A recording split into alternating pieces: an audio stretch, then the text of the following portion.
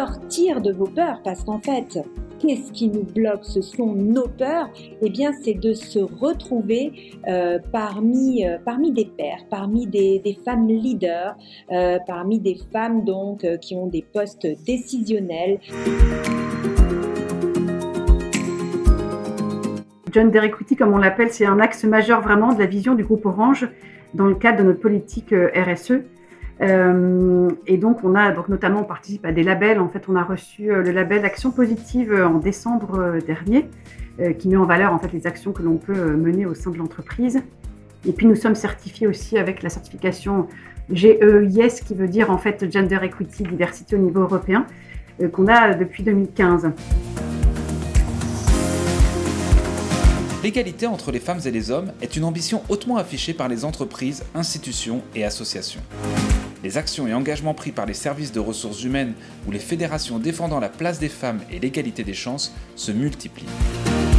Dans cet épisode d'Hello Tomorrow, le podcast d'Orange Luxembourg, nous avons le plaisir d'écouter les témoignages de Corinne Miguerès, chargée des partenariats au sein de la Fédération des femmes chefs d'entreprise au Luxembourg, et Delphine Gilbert, directrice des ressources humaines d'Orange Luxembourg.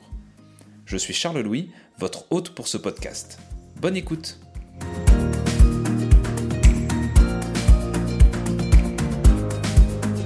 Bonjour mesdames, je suis ravi de vous recevoir pour ce podcast. Commençons par les présentations si vous le voulez bien. J'aimerais que nos auditeurs fassent votre connaissance et en sachent plus sur vos activités. Corinne, la parole est à vous. Oui, bonjour Charles, bonjour Delphine. Alors donc je suis Corinne Miguerès, pour ceux qui ne me connaissent pas encore ici au Luxembourg.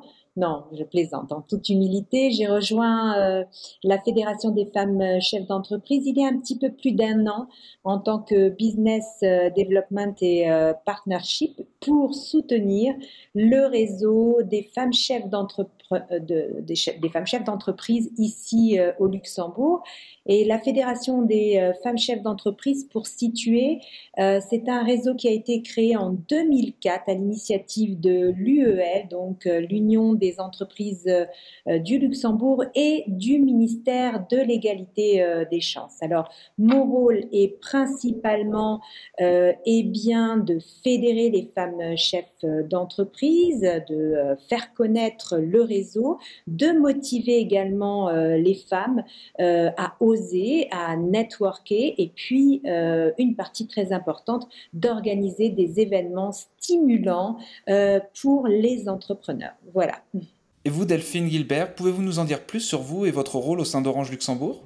Oui, donc je suis Delphine Gilbert, la DRH d'Orange Luxembourg, donc opérateur télécom présent au Luxembourg depuis 2005. Et donc, on offre des services de téléphonie mobile, fixe, TV, Internet à l'ensemble de nos clients. Et je suis entrée dans l'entreprise il y a maintenant 1 an et demi. Très bien, merci beaucoup pour les présentations. Moi, j'avais envie de savoir un petit peu quelles étaient les actions que vous mettiez en place concrètement donc dans votre association et dans votre entreprise pour favoriser la place des femmes. Alors, Corinne, peut-être tu veux commencer? ouais, si je me permets. Donc, pour la FFCEL, nous organisons des événements mensuellement sous différents formats. Pour renforcer le networking. Et ce sont des événements uniques, justement, qui vont permettre aux chefs d'entreprise d'échanger, de faire un partage d'expériences, toujours avec un esprit de convivialité. Pour nous aussi, c'est très important, la solidarité. Donc concrètement, qu'est-ce que c'est? On organise donc 3 formats, 3 types d'événements.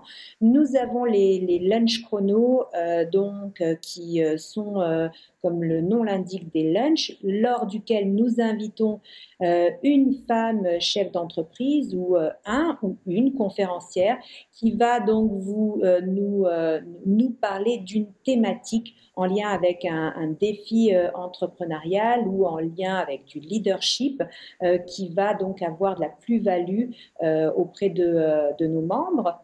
Nous avons également les soirées cartes de visite qui sont vraiment très prisées sont des soirées de networking où nous allons présenter et introduire nos nouvelles membres. Et puis, nous organisons aussi très régulièrement des conférences inspirantes.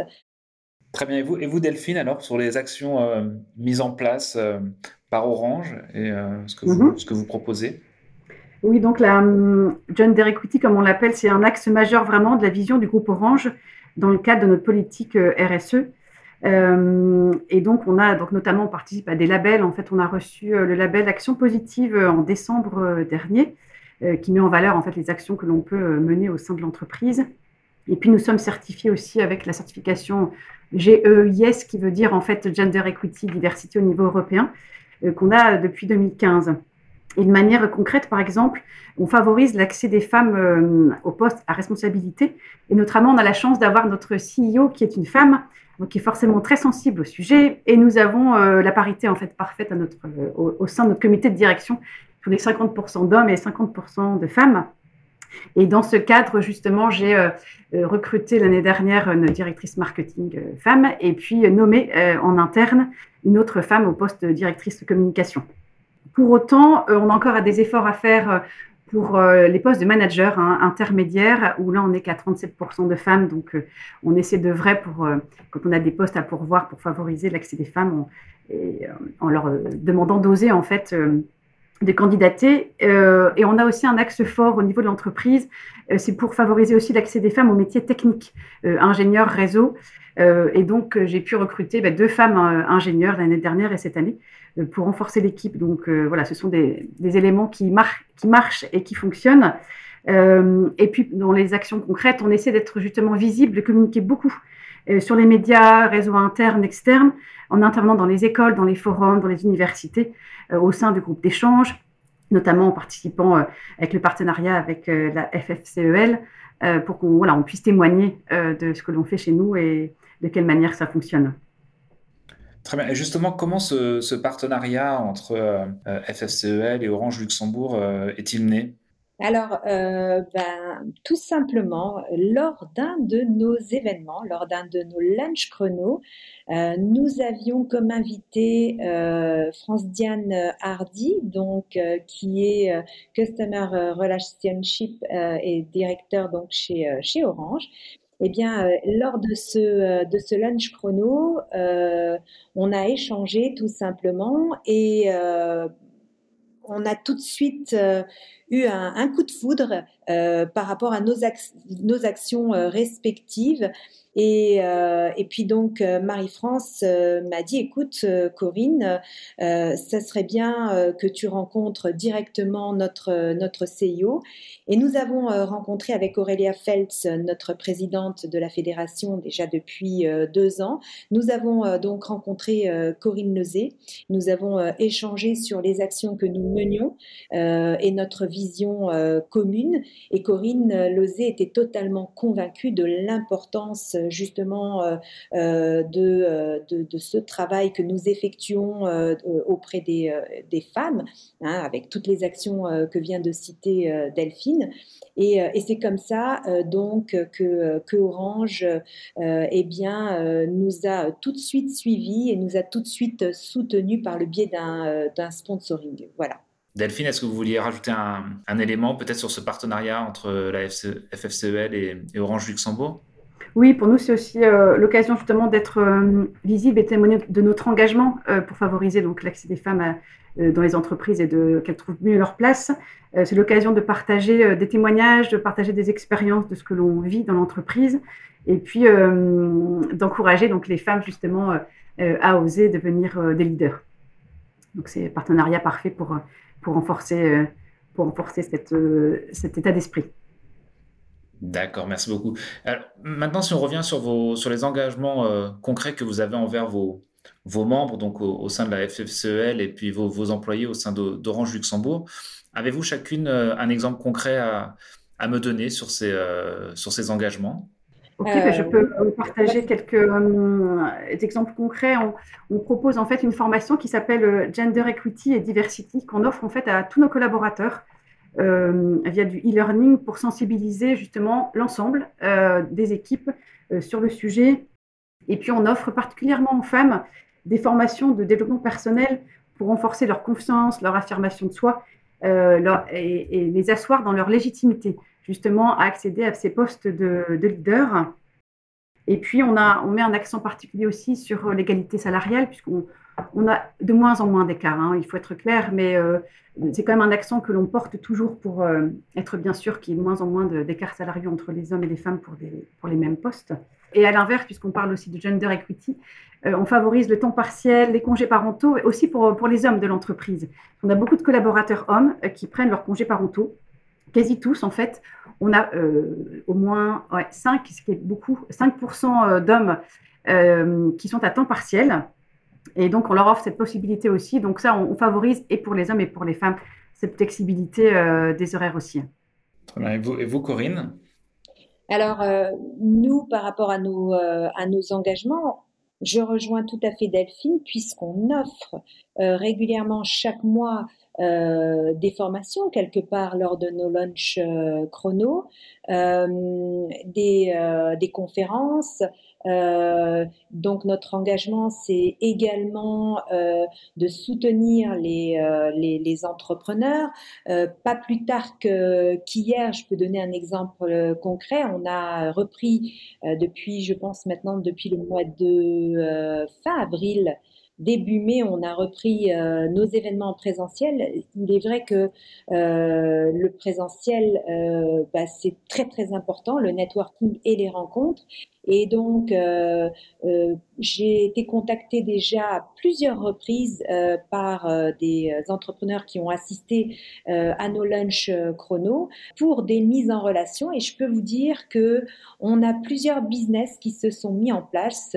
Hier, c'était une très grosse crèche de la place de Luxembourg, d'ailleurs, qui a été primée, tout comme Orange. Donc, c'est toujours un bonheur donc pour l'égalité des chances l'année dernière hein, aux Awards, qui m'a demandé les coordonnées d'une de nos membres qu'elle avait rencontrée pour animer une journée pédagogique de formation. J'ai eu des demandes de mise en relation concrètement avec une chaîne de magasins donc pour s'occuper de la communication. Voilà, on a donc concrètement c'est ce networking, ce sont ces formations qui permettent aux femmes justement de développer leur confiance, leur réseau et leur business. Mesdames, j'aimerais que nous concluions cette discussion par un message positif à l'attention de nos auditeurs et nos auditrices. Quels sont les quelques mots que vous souhaiteriez leur adresser ? Eh ben, je dirais aux femmes, je leur dirais osez vraiment votre propre frein, pardon, à votre évolution. Faites-vous confiance et allez-y vraiment. Et puis aux hommes, un petit clin d'œil en fait aux hommes qui ne seraient pas encore convaincus de l'intérêt de la mixité parmi les leaders, de leur dire voilà, l'approche féminine dans une équipe c'est quand même bien sympa parce je pense qu'on a des vraies compétences relationnelles avec de l'empathie, de la bienveillance, avec de l'exigence associée, une vraie écoute, de la disponibilité, un quotient émotionnel qu'on utilise plus facilement en fait, et puis une certaine forme de pragmatisme et d'efficacité, je pense, qui apporte aussi de vrais atouts par rapport à l'équipe. Et vous, Corinne ? Alors aux femmes, moi ce que je dirais très concrètement aux femmes pour faire sauter les freins, péter les verrous comme je dis, sortir de vos peurs parce qu'en fait, qu'est-ce qui nous bloque? Ce sont nos peurs. Eh bien, c'est de se retrouver parmi des pairs, parmi des femmes leaders, parmi des femmes donc qui ont des postes décisionnels, des femmes qui ont leur entreprise et qui partagent leur expérience. C'est donc un soutien énorme et c'est une manière de modéliser. Et d'ailleurs, on a un membership qui s'appelle membre observatrice pour les jeunes femmes ou les femmes qui ont un projet entrepreneurial. Elles ont la possibilité d'adhérer à la Fédération des femmes chefs d'entreprise et de participer à tous nos événements pendant 2 ans et de se retrouver justement avec des pairs pour pouvoir se lancer. Et puis aux hommes, je dirais que derrière chaque grande femme, eh bien, il y a aussi un homme. Et puis pour moi, l'égalité l'égalité, la parité, voilà, quand on se lance dans l'entrepreneuriat, quand on a un poste décisionnel, c'est toujours un équilibre et un binôme. Voilà. Très bien, merci beaucoup Delphine, merci beaucoup Corinne pour vos témoignages et pour cette agréable conversation. Je vous souhaite voilà, la plus grande réussite dans vos projets et dans la mise en place voilà, de vos différents programmes et de vos différentes actions. Merci, c'est un plaisir. Merci beaucoup Charles et merci beaucoup Delphine.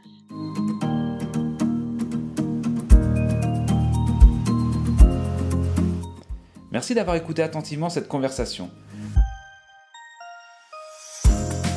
Nous espérons que vous en avez appris plus sur les actions concrètes mises en place par nos invités pour favoriser l'égalité des chances.